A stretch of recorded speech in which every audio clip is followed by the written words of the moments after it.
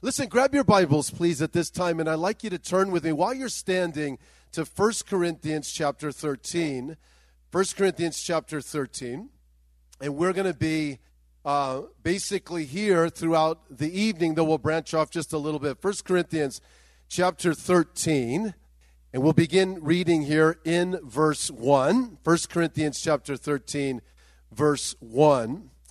And it reads the following. You know this chapter well, I'm sure. It reads, though I speak with the tongues of men, Paul is speaking, inspired by the Holy Spirit. Though I speak with the tongues of men and of angels, but not have love, I have become a sounding brass or a clanging cymbal. And though I have the gift of prophecy and understand all mysteries and all knowledge, and though I have all faith so that I could remove mountains but not have love, I am nothing. Verse 3, and though I bestow all my goods to feed the poor, and though I give my body to be burned but have not love, it profits me nothing. Check out verse 4. Love suffers long and is, can someone tell me? Kind. Okay, jump down to verse 8. There's a phrase here I want to capture. Love never fails. Jump down to verse 13. And now abide faith, hope, and love, these three. But the greatest of these is, everybody say it, is love. Okay, pray with me at this time, you guys. And just join with me, heart to heart. Let's go before our precious Father's throne. Lord, you have promised that in the last days you would pour out your Spirit. It speaks of the fact that you would generously bless us with your presence. You certainly have. In every believer's life, you indwell us, and you are here in our midst. And we have gathered here, Lord, in the great name of Jesus. We know you are here. We believe you are here. And we're not here seeking an experience or to merely increase in knowledge. We are here, Lord, to experience you. We are here to grow in intimacy with you, Lord. Would you have your way within each one of our lives? We ask that you would pour out your Spirit upon this time. We pray, Lord, that we would leave here closer to you than when we came. We know that we're loved and forgiven and positionally yours. But, Lord, greater intimacy is what we desire. And you are the most wonderful reality there is. We are here, Lord, to meet with you. That's why we're here. And we want to pray, Lord, if there's anyone here who doesn't know you, we pray you would draw them to yourself. We pray, Lord, the greatest miracle of all would take place. Hearts would turn to you. May there be incredible love rescues here tonight. We ask these things in the great name of Jesus. And everyone who agreed said, amen. Amen. You may have a seat, you guys. Well, the title of the message is What Love Looks Like and Why It Wins. I heard a story about a guy who went to the doctor, and he said, Doc, look, I don't know what happened, but I am hurting all over. And it just came upon me, and the doctor was a bit bewildered by this.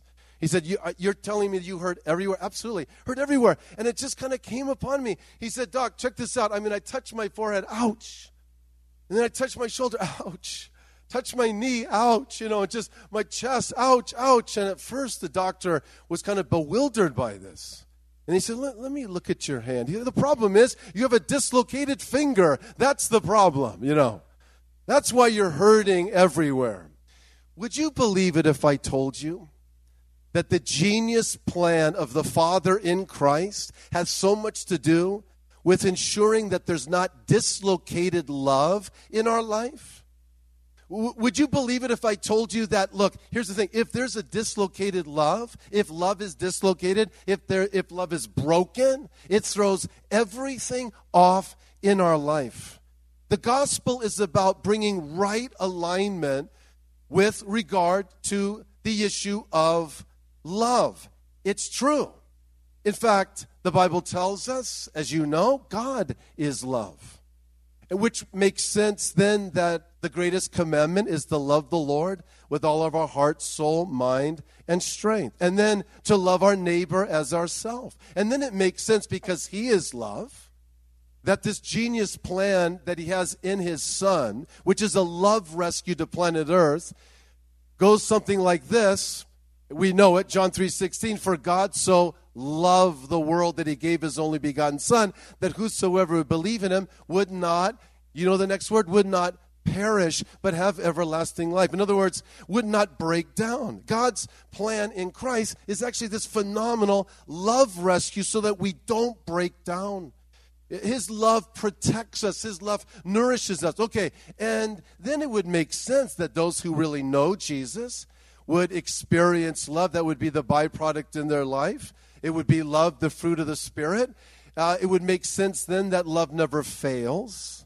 Love never fails in being good and redemptive and helpful, that it is eternal, and that actually the basis of our relationship with the Lord is actually love itself. I think we have it up here on the screen. The Bible says, just as he chose us in him before the foundation of the world, that we should be holy and without blame before him in, can someone tell me, in love. Oh, love, love, love, love.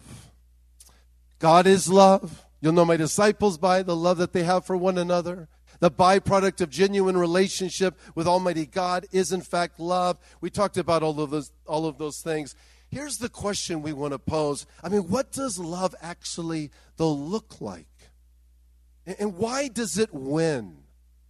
Why is it always good? Why is it always redemptive? Why is it always helpful? Why is it eternal? Yeah, we would say that love is definitely like the highest value. If I were to say, on a scale of 1 to 10, where would you put love? We would all say definitely it's a 10. But what is love? How many of you remember when the Beatles sang, all you need is love? Could you raise your hand out of curiosity? Yeah, I mean, that's so true in a lot of ways. But then they broke up. I got to tell you, I'm kind of bitter about that. Right? So it's like, okay, all you need is love. Oh, that sounds good, but what happened to them? I mean, is love that which always feels good? Is love always euphoric, or does it at times feel suffering? Is it consumer-based, or is it covenant-based? Hey, when Johnny says to Susie, I love you, are they really communicating? Because in order to communicate, Johnny and Susie really need to be thinking the same thing when the issue and the subject of love is addressed.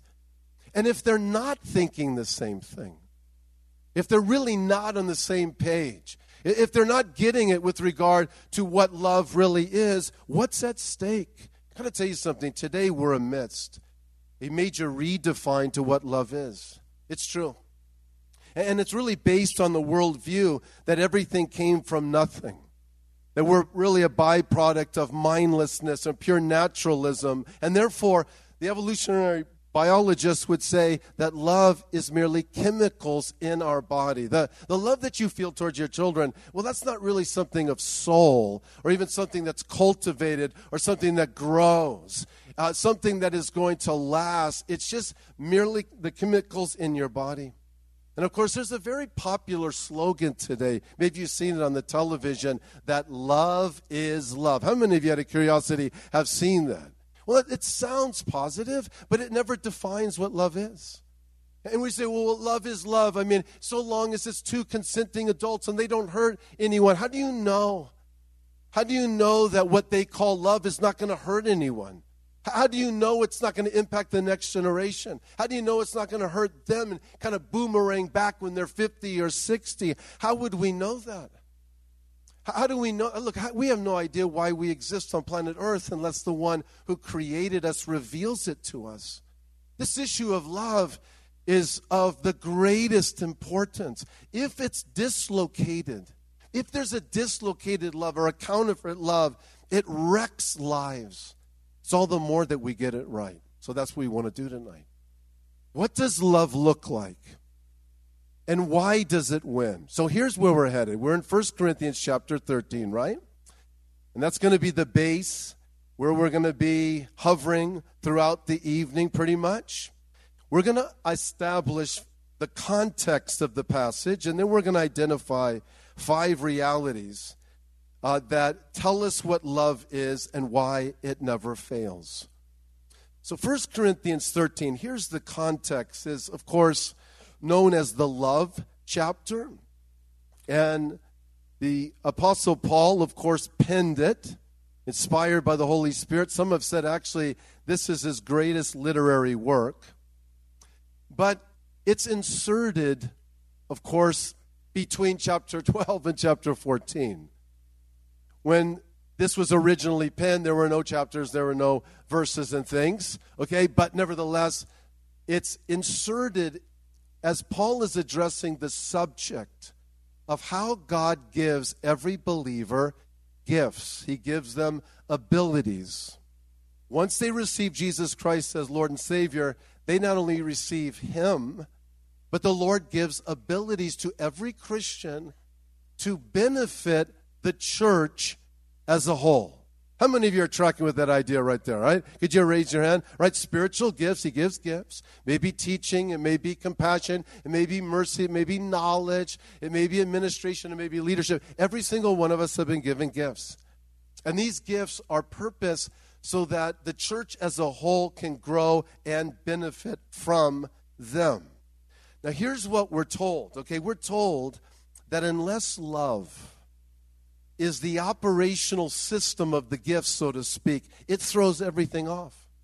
It becomes majorly dislocated, and it undermines the original design of how God created the church to grow and impact a generation. And so what Paul does here, and in some ways it's like you read this and it's like, is he exaggerating this? When he says, for example, in verse 1, let's look at it again. I speak with the tongue of men and angels, but have not love. I've become a sounding brass or a clanging cymbal. And though I have the gift of prophecy and understand all mysteries and all knowledge, and though I have all faith so I could remove mountains, but have not love, I am nothing. And though I bestow my goods to feed the poor, and though I give my body to be burned, but have not love, it profits me nothing. Paul, are you exaggerating this? No, not at all. No, here's the thing. Unless love is at play with the gifts that God has given us, it throws everything off. Let me try to illustrate it. You know, Thanksgiving is coming up. So imagine a mother or a grandmother who prepares a meal. And she spends days preparing this meal. And she spends a lot of money to prepare the meal. And she's cooking it and she's working on this thing. And then she lays this wonderful meal out and she invites the family over. And there's like maybe 20 people there. And then, I know this is so weird. Then she sits down at the table and it's all set up. And she's the only one that eats the meal. Like no one can sit there.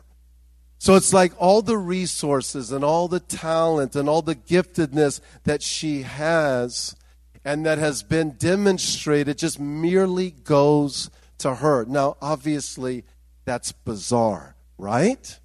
What's missing? What's missing, of course, is love. Love is selfless by nature. It's others-oriented. It's protective. It's nourishing. The church in Corinth had serious maturity deficiencies. It was a celebrity church. They were like, you know, hey, I'm of Paul, and I'm of Apollos, some were saying. I'm of Cephas. They were guruizing their leaders. They were a consumer church. They would have these potlucks, and some would just like eat all the food without any consideration for other believers. They were a loveless church. It all equal to the fact that Paul said in chapter 3, you guys are carnal. You're in this arrested state of growth. The problem with you guys is there's an absence of love. You're not growing and maturing as God has intended, which tells us, please hear this, this is all the context, we're going to get to the specifics in a little bit, is that, watch this, I can have experience, I can have knowledge, I can have talent, I can have giftedness, but if I don't have love, there's not genuine growth. There's not authentic maturity there. And one person said this, gifts will usually be mistaken for spiritual maturity. If anything, we Christians living today are in greater danger of this misperception than any other time in history, for our era has been called the age of technique. No civilized society has put more emphasis on results and skills and charisma or less emphasis on character, reflection, and depth. This is a major reason why so many of the most successful ministers have moral failure or lapse. Their prodigious gifts have masked the lack of grace operations at work in their life. So look, church, you're the counterculture to culture. You're this community that Jesus is building, for which the gates of hell cannot hold us down. He conquered death. We too will conquer death. The church is the hands and feet of Jesus in a generation. The Lord gives us gifts, every single one of us, so that we can contribute to the greater good of the cause of Christ. Can I hear a big amen to that? But here's the thing, what Paul is saying. Look, okay, Church of Corinth, celebrity church, consumer church, loveless church, carnal church. Here's the thing.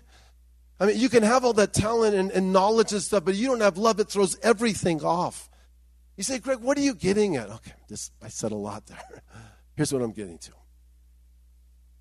There's nothing more important than love. And we have to see it and understand it clearly. Can I hear another big amen to that? So, therefore, check this out. Here's where we start getting to the heart of the message. Check out verse 4. He begins to describe what love looks like. He identifies 14 descriptions, some pro, some con.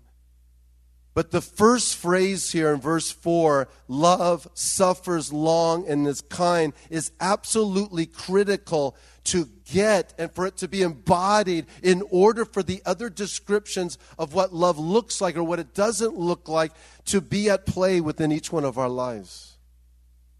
This one is big. I mean, look at verse 4. Love suffers long and is kind. I mean, what does that mean? In short, love is patient and suffers long, which means it's not reactive when there is relational adversity. Love actually retreats in patience, and then it advances in kindness. And that word kindness is Christos. In the Greek, it means it's mellow. It's not sharp. It doesn't have a point to it. So this tells us that actually love, when love is really at play in our lives, that actually we will feel suffering. We will be out of our comfort zone. Love is not always euphoric. It's not always sensual. It's not always romantic.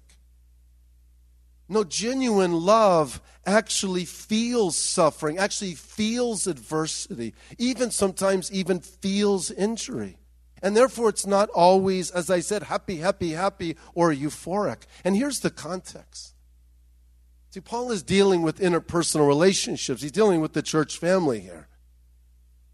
And he's just saying, look, on a horizontal level between you and Johnny or Susie or whatever the case is, inevitably there's going to be friction. There's going to be adversity. There's going to be difficulty. All of us obviously come from families. We got a few crazy uncles. Hey, you become a believer. You become a part of the church family. You get 100 crazy uncles in one day. The church family is the most diverse family on planet Earth.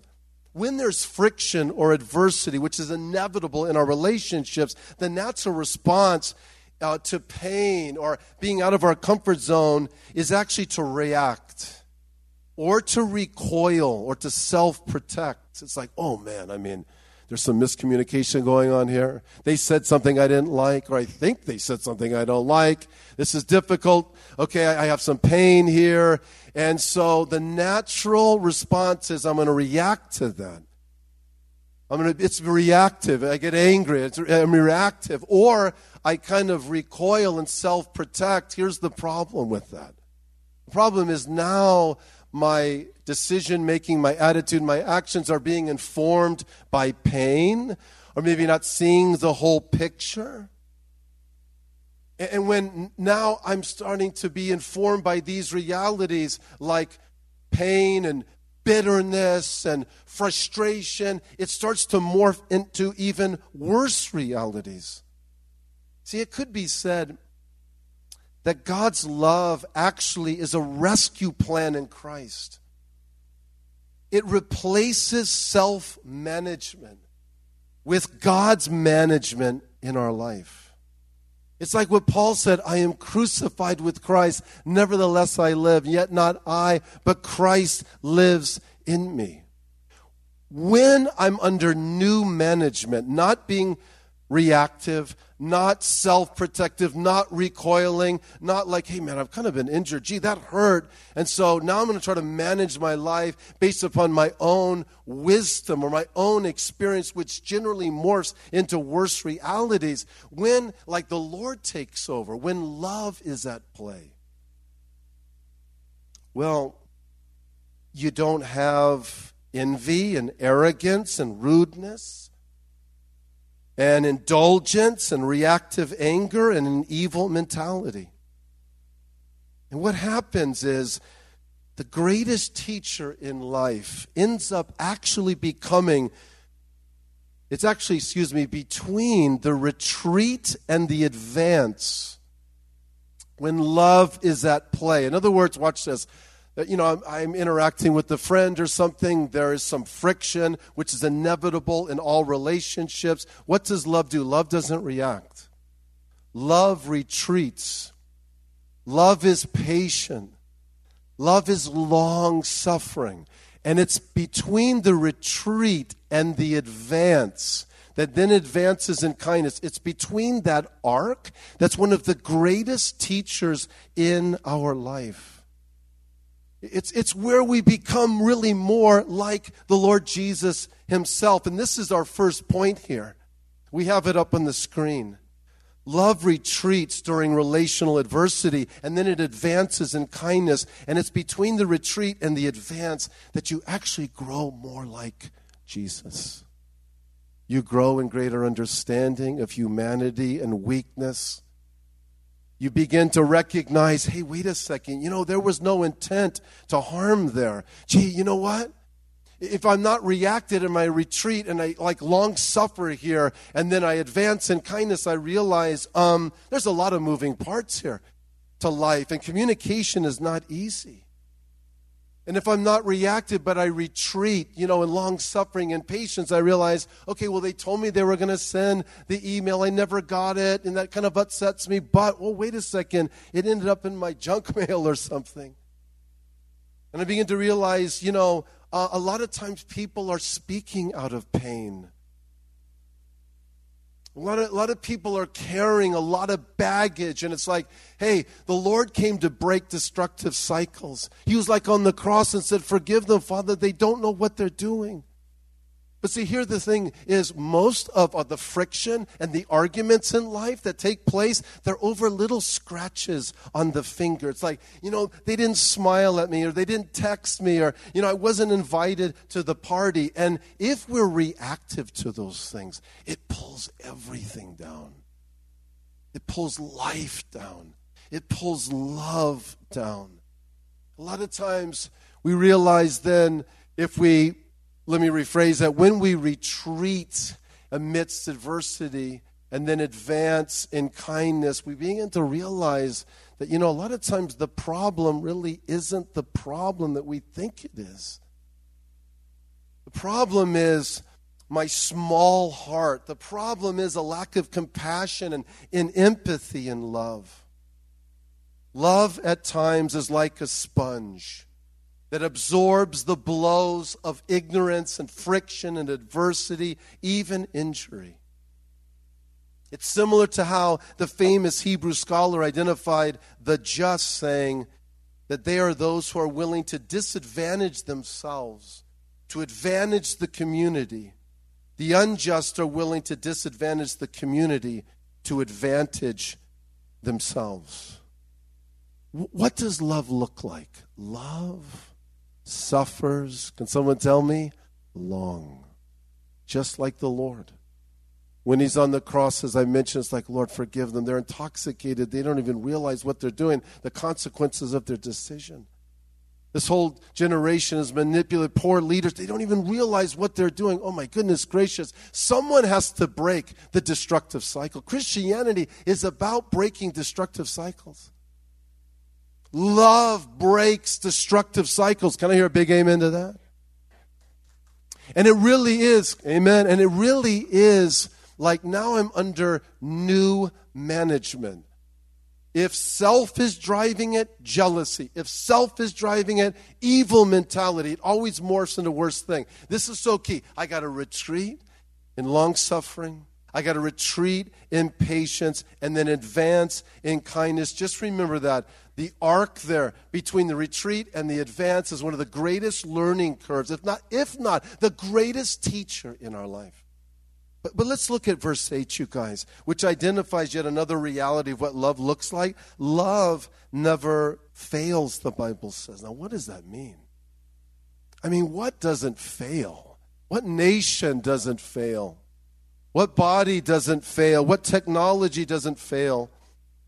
It's a very interesting word in the Greek. It's the same one to identify a flower that fades. Though the flower fails, is like circulatory, has a lifespan, then dies.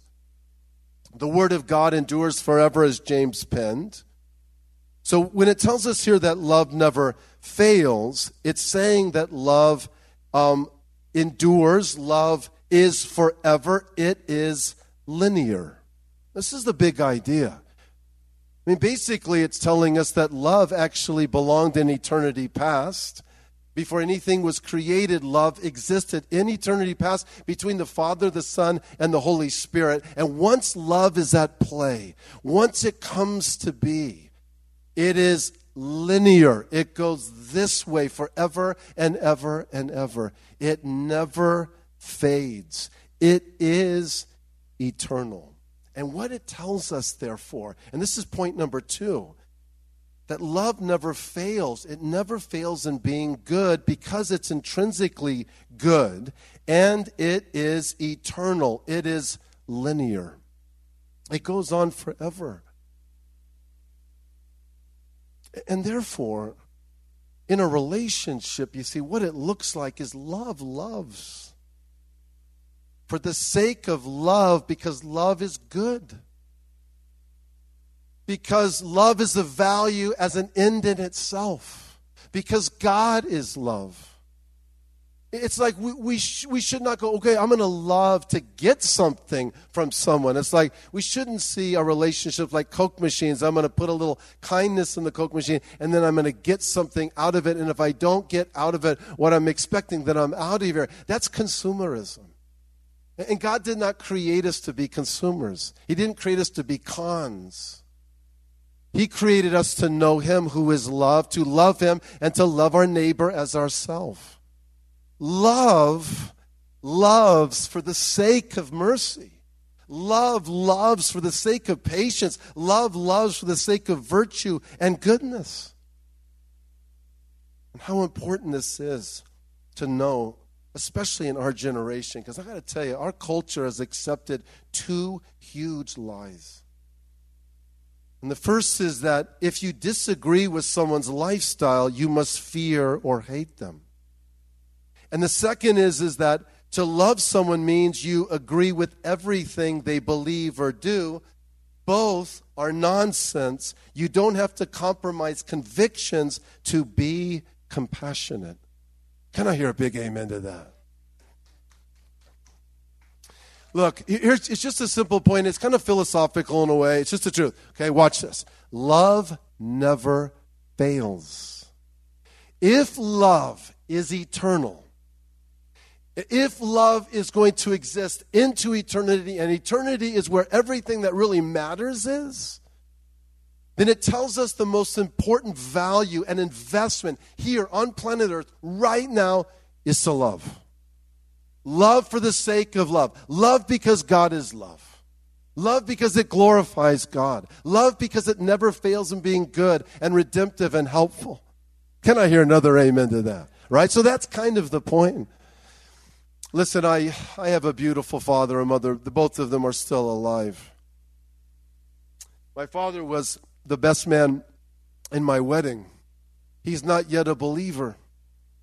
And so maybe a year ago, I was so burdened, I wanted to go talk to him, and we flew down, and I went and talked to him. And because as I've gotten older, and I know everyone in this room can attest to this, as you get older, you come to recognize the value of things and what is of real importance.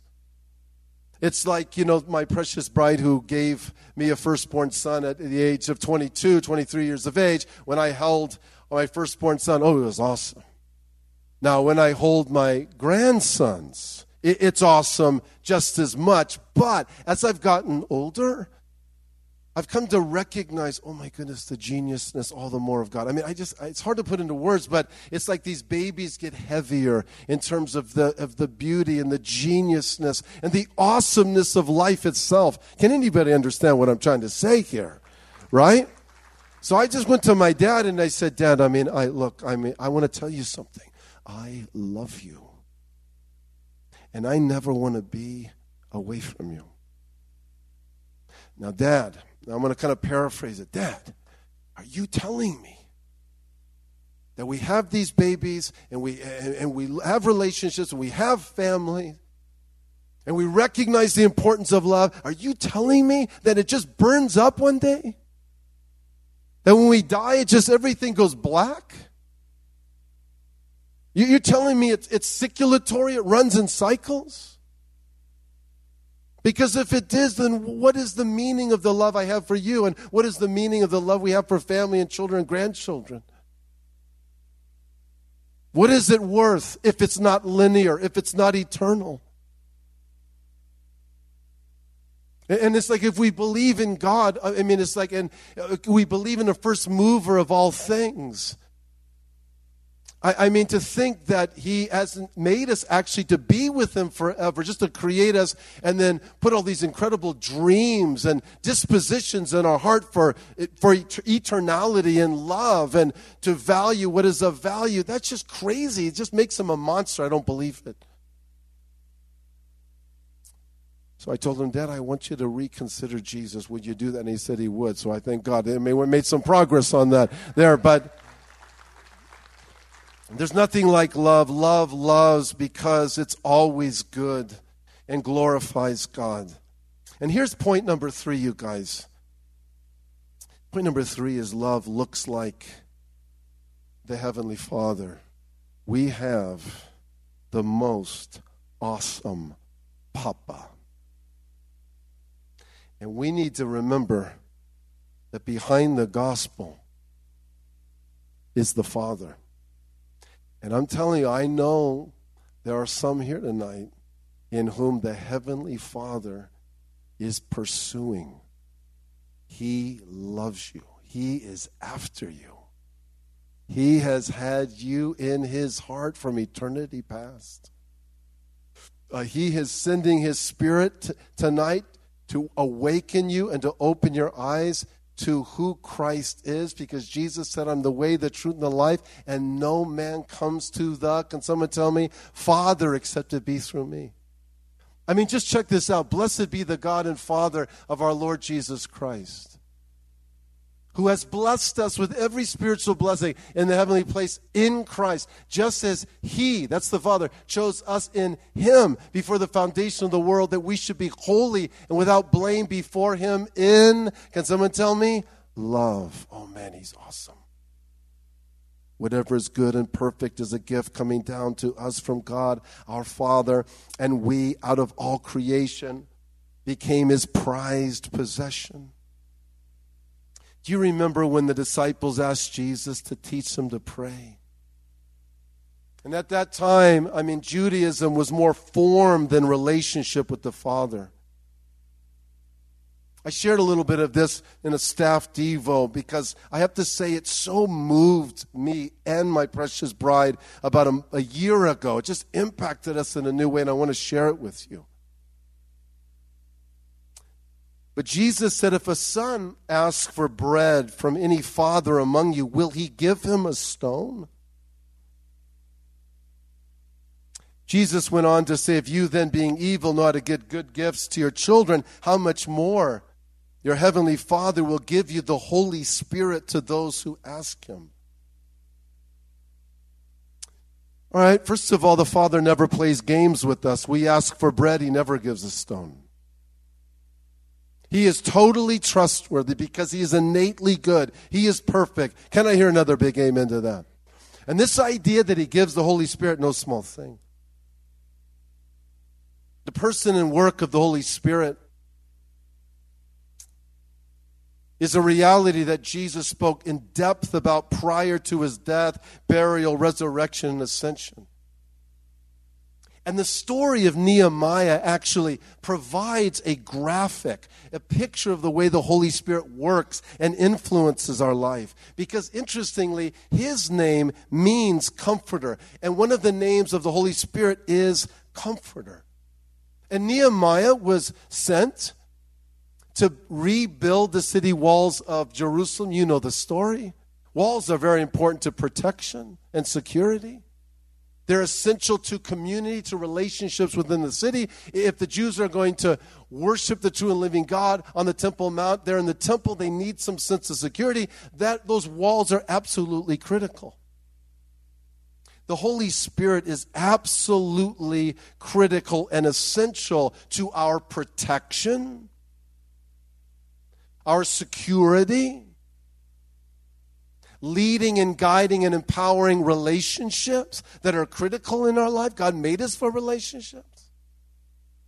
And absolutely essential to have intimacy of relationship with Almighty God. Has to do with the temple. We are the temple of the Holy Spirit. And when the Father gives the Holy Spirit, he is acknowledging the need we all have actually for security, for comfort, for healing, for wholeness. He's saying basically, I know the biological and sociological and theological dynamics that have shaped your life. And I know what needs repair. I know what needs healing and rebuilding. I know how chromosomes, have impacted you. I know that you come from parents who are not perfect. I know your genetics help explain inclinations but don't excuse sin. I know the choices that you've made and the consequences of those choices. And when the Father says, I will give you the Holy Spirit, he's saying the Holy Spirit navigates through all of those realities. And he brings repairing, he brings healing, he brings wholeness. We have a really good Father. The Bible says we don't want to grieve the Spirit, because the Holy Spirit is perfectly just and perfectly good. He wants to protect us. He wants to build our lives up and nourish our lives. And think of it like a dance. You want to be in harmony with the Holy Spirit that the Father gives to us, because to be in harmony with him is to be whole and to be rightly protected and to grow as God intended. Spiros Zodhiates said this: if we have asked God to guide us in all the steps of our life, we should look upon our present situation as from the Lord and accept it as such. He has not given us a stone. We must never suspect under any circumstance that we are treated ungenerously by our Lord. He has given us that which is for our lasting good. Our present distress may appear evil, but it is not. Every circumstance of our affliction is made subservient to our soul's completion. God will not deceive us, for he is innately good. Oh yes, love looks like a great heavenly Father. But let's be honest, do you think the disciples ever wondered they were given a stone, not bread? They followed Jesus to Jerusalem. They believed he was the Messiah, and in fact he was. They're expecting to rule and reign with him, even though the Lord had told them many times he would be given over in the hands of evil men and be crucified. But it was not sinking in as intended by the Lord. And so they get to Jerusalem and, oh my goodness gracious, we've been living an illusion. And Passover sealed it.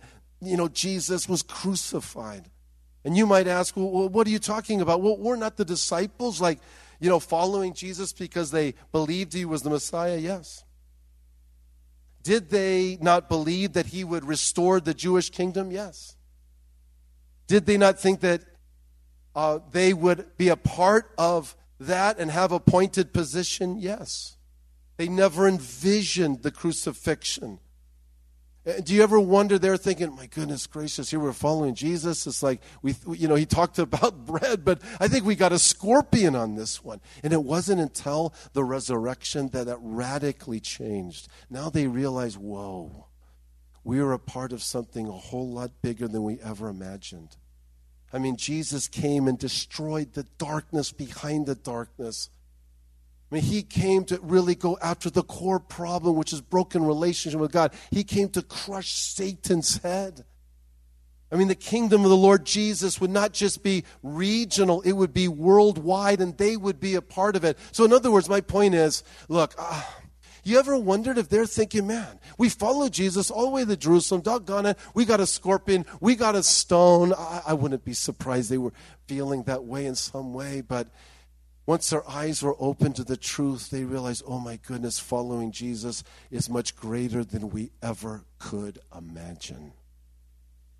What about the Apostle Paul, who had that thorn in his flesh? He pleaded over and over again that it would be removed. Did the Lord give Paul bread or a stone? The Lord did answer Paul's prayer, as you know, but not his specific request to remove the thorn.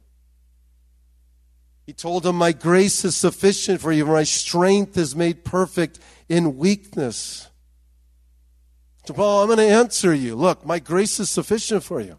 I'm going to actually perfect my strength in your life. Now, here's the thing, Paul, if I just take away that thorn in your flesh, I know it'd be a blessing, and it would bring temporary relief. But here's the thing, I have something much bigger for you.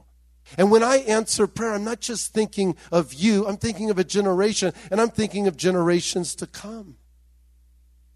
So here's the thing. I'm going to give you what you need and more. And what I'm going to do is I'm going to use that adversity to actually draw you closer to me, to use you as a powerful instrument that would impact thousands and thousands of years.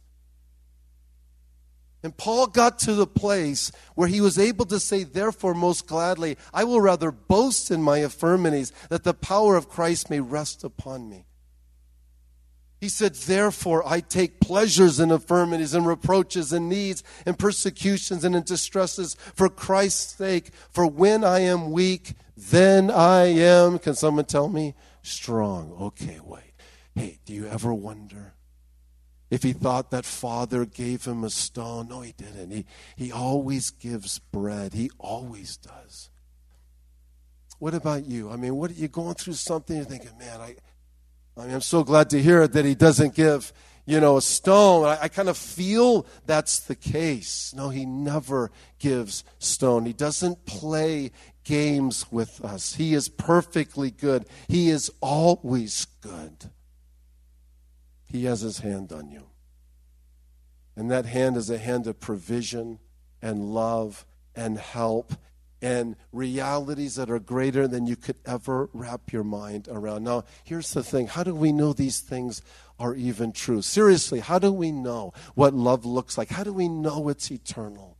How do we know that the Father is good and he's always good? Here's point number 4. Look, it's because love won on the cross. It's true. And someone might say, what do you mean won? I mean, Jesus died of the lowest form of execution of the Roman Empire. Many Jews in the first century actually believed the Messiah would topple the Roman Empire, bring righteousness and peace to planet Earth. And then for Jesus to go into Jerusalem, and he's like kind of beaten down, if you will, and he dies in the lowest form of execution of the Roman Empire. I mean, that's so humiliating. I mean, it's like he was overcome by the empire. Time out, wait a second. How about if the reality is Jesus was in full control? How about that Jesus actually gave himself on the cross? How about actually if 1,300 years later, or earlier, that what took place there in Egypt, that great deliverance, that Exodus, was actually a prophecy of what Jesus would accomplish? In Jewish tradition, when those Passover lambs were roasted in Egypt, they were actually lifted up on a pomegranate stick and roasted. And the insides, the intestines, were put on the lamb's head, called the crown sacrifice. 13 years later, Jesus, on the same day, is in Jerusalem giving his life on the cross. Now, wait a second. Wait a second. This tells us then that he was in control. This tells us it was actually a love rescue. This tells us that he was giving himself for the benefit and the help of others, like Arlen Williams did years ago. Some of you will remember this, 1982. Flight 80 to Florida, it crashes. It's in the Potomac River. It's just a terrible scene. You can watch it on YouTube, and all these people are drowning, and there's Arlen Williams. As the lifeline is given to him, he's handing it to other people so they can be rescued. There's nothing more powerful than a love rescue. There's nothing more powerful narrative than when someone gives their life for another. Jesus said, no man has greater love than this, that he would lay down his life for his friends. And Arlen Williams, as he's giving that lifeline to others, and they're being pulled out of the icy river of the Potomac there and being rescued, all of a sudden it's like, where did Arlen go? Arlen just slipped down into the murky waters. He gave his life to rescue others. And today there's bridges named after him, schools named after him, rightfully so. And if he was here, check this out. If Arlen was here, every one of us would stand up and give him 1,000 standing ovations, right? But he isn't here. But Jesus is here. Jesus is alive. And there's not a greater love rescue than what he accomplished on the cross. Can I hear a big amen to that? And I'm telling you, he wants to meet you. He wants to meet you tonight. Jesus said, I'm the way, the truth, and the life. No man comes to the Father except to be through me. Think about it. That means the Father sent the Son. That means what he accomplished on the cross wasn't he was out of control. What he accomplished was a love rescue. It was a demonstration of selfless, protective, nourishing love for you and I. And it tells us then that the Father is good. It tells us what love looks like. It tells us that this love rescue brought right relationship with God. And not only that, but it has a radical impact upon our life. Look up here on the screen. I want you to notice what's underlined there. And such were some of you. I mean, Paul is actually penning this to the church there in Corinth. And he's basically saying, hundreds and thousands have been rescued by the Lord. Such were some of you. And the list is it's not something that we're not familiar with on so many levels. He says there, do you not know that the unrighteous will not inherit the kingdom of God? Do not be deceived. Fornicators, idolaters, adulterers, homosexuals, sodomites, thieves, covetous, drunkards, revilers, extortioners will not inherit the kingdom of God. And such were some of you, but you were washed. You were sanctified, set apart. You were justified just as if you never sinned. In the name of the Lord Jesus and by the Spirit of our God. The same Spirit that raised Jesus from the dead. Here's the thing. Watch this. If you go back 2,000 years ago, our brothers and sisters who were caught in these broken loves, these dislocated loves, these counterfeit loves. They would have said, the fornicators, sex before marriage, they would have said, you know what? Love is love. I feel so right. It feels so natural. And idolaters, idolatry is merely bumping God off the throne and replacing it with something that was never intended to be there. It's a God replacement, and God replacements end up treating us terribly, actually. And he mentions heterosexual sin and homosexual sin and all of these different things. Please hear this. There came a time in these Corinthians' lives where they were like, you know what? What we had here was a counterfeit, dislocated love. It's not a true love. It was wrecking our lives. And it wasn't until we came to meet true love, like God is love, and he's demonstrated his love to us in Christ, that it changed everything for us. We realized that prior to that, it was just all dislocation. It was a broken love. It was a counterfeit love. And that's why Paul was able to say, and such were some of you. You have now been rescued by love. Can I hear a big amen to that? So true. Real love, genuine love. God is love. And you need to know that the love rescue Jesus accomplished on the cross, it's totally married to the hip of his second coming. And this is point number 5, the second coming of Christ. I got to tell you, it's a love rescue. And it's going to be the greatest I told you so in history. Jesus said, unless those days are shortened, no flesh would survive. When Jesus returns, he comes back as Savior. That means a rescue. He comes as judge. He brings justice. He comes as King who will reign on the earth, and nothing will stop this plan because God is love.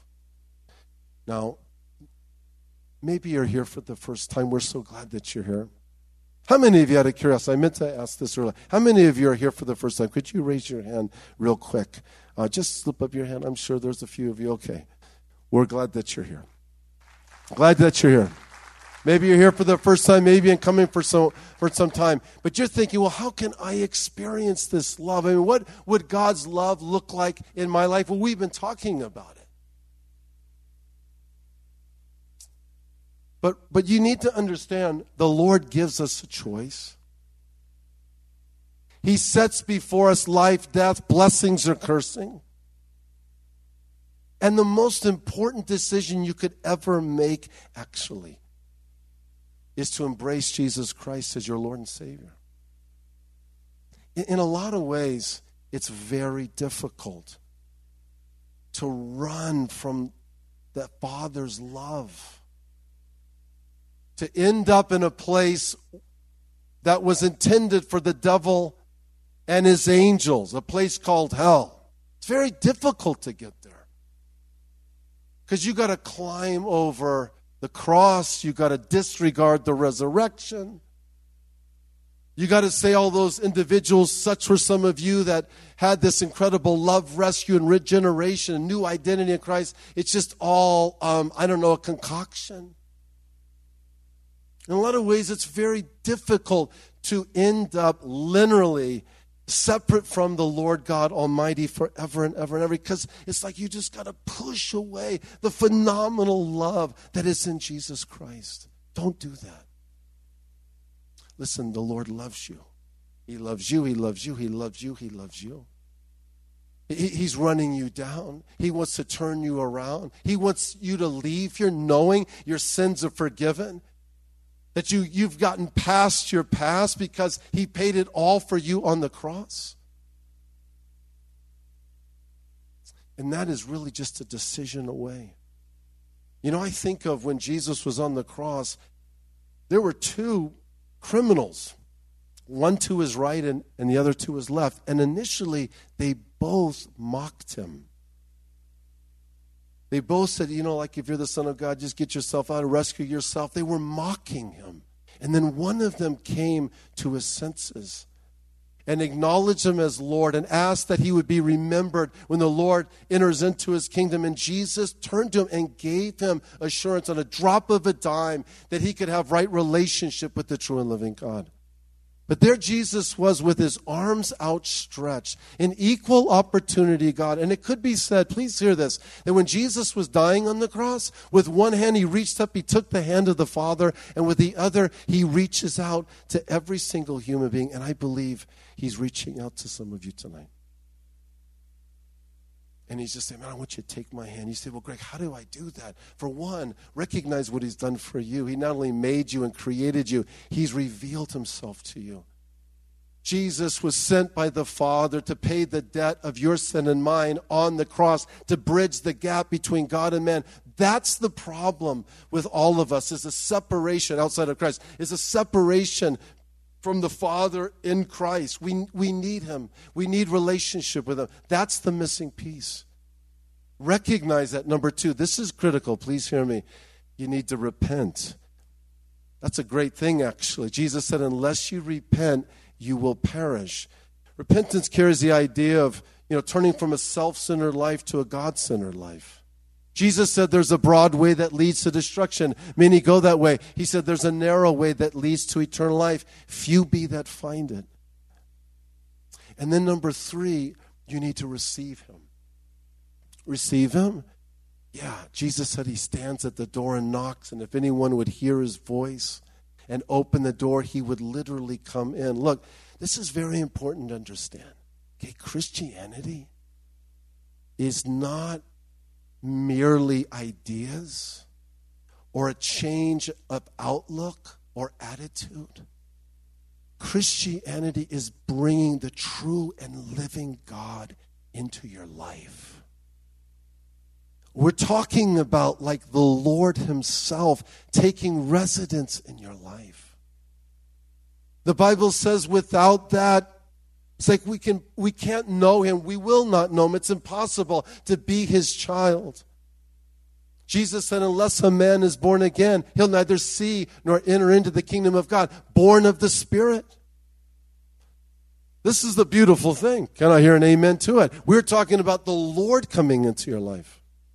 Not that we just learn a little bit about love and stuff and walk out of here, okay, well, I'm going to make some improvements. No, I'm talking about the same Jesus that conquered the grave tonight coming into your life. And the Bible says those who call upon him shall be saved. And it's critical that you do it now. Today is the day of salvation. Now is the acceptable time, the Bible says. If you hear the voice of God, harden not your heart. So I just ask you, have you recognized what God has done for you? He made you. But not only that, he's revealed himself to you in the person of the Lord Jesus. Number 2, it's critical you repent. Change the way you think. Embrace Jesus Christ. Turn from every known sin. He'll give you the strength to do it. And embrace the Lord and know his forgiveness. Receive him. He's just a prayer away. And do it right now. Listen, there is a battle for people's souls. There's no doubt about it. Jesus said the devils come to rob, kill, and destroy. Heard this little story, but it illustrates it. I think, the dynamics taking place. You have these demons that went to Satan and said, look, we've been working on strategies to deceive planet Earth.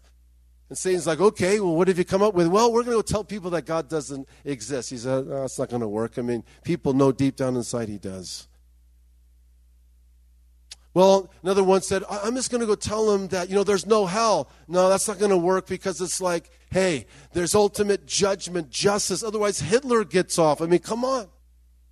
Finally, the third one said, I'll just go tell them that there's no hurry. And the devil said, oh, man, that's a good one right there. Just put it off. Don't put it off tonight.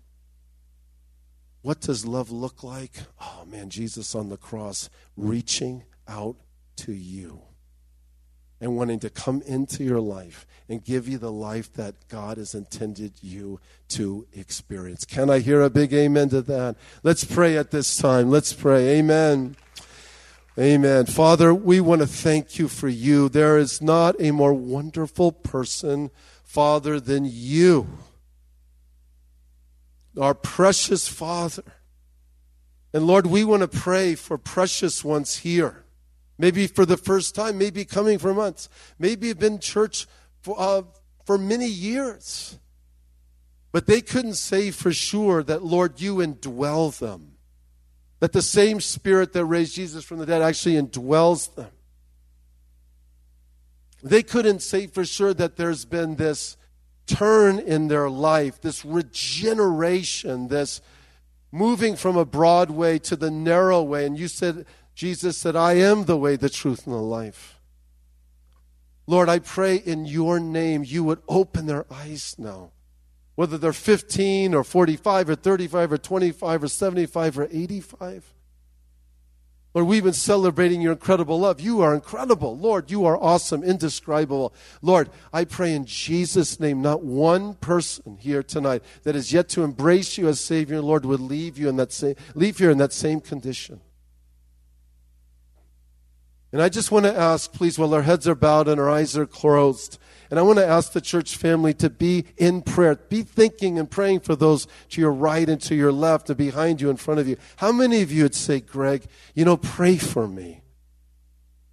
Because tonight I want to invite Jesus Christ, not an idea, not an attitude. I want to invite the person of the Lord Jesus Christ to be my personal Lord and Savior, to be my God tonight. I want my eternity settled. I want to be prepared to meet Almighty God.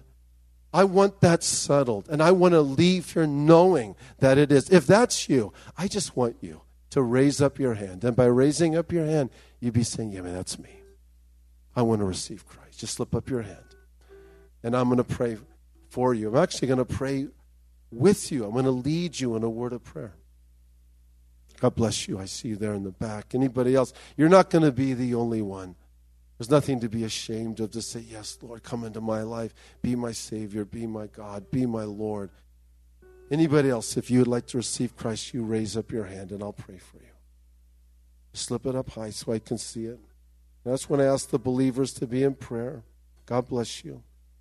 Anybody else, if you would like to receive Christ, you just raise up your hand.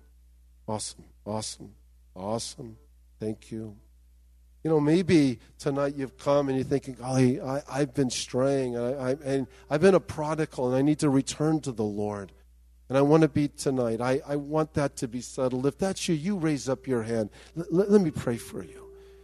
You'd like to say, you know, look, I need to return, and I want to recommit. You raise up your hand. Slip it up high so I can see it. Just all over. God bless you guys. Awesome. Those of you that raised your hand, even if you didn't, I'm going to lead you in a word of prayer. And this is a prayer asking Christ to be your Savior and be your Lord. And He really is just a prayer away. So pray this prayer with me out loud. The Lord will hear it. He will honor it. And as a way of encouragement, if church family, you can pray this prayer as well. Those of you that raised your hand, even if you didn't, you'd like to receive Christ, pray this prayer with me right now. Lord Jesus, I call upon you now to be my Savior and to be my Lord. Thank you for dying for me, paying the debt of my sin. Thank you for resurrecting from the dead. Lord, I call upon you to take residence in my life. I know I'm a sinner. I need your forgiveness. Lord, cleanse me of my sin.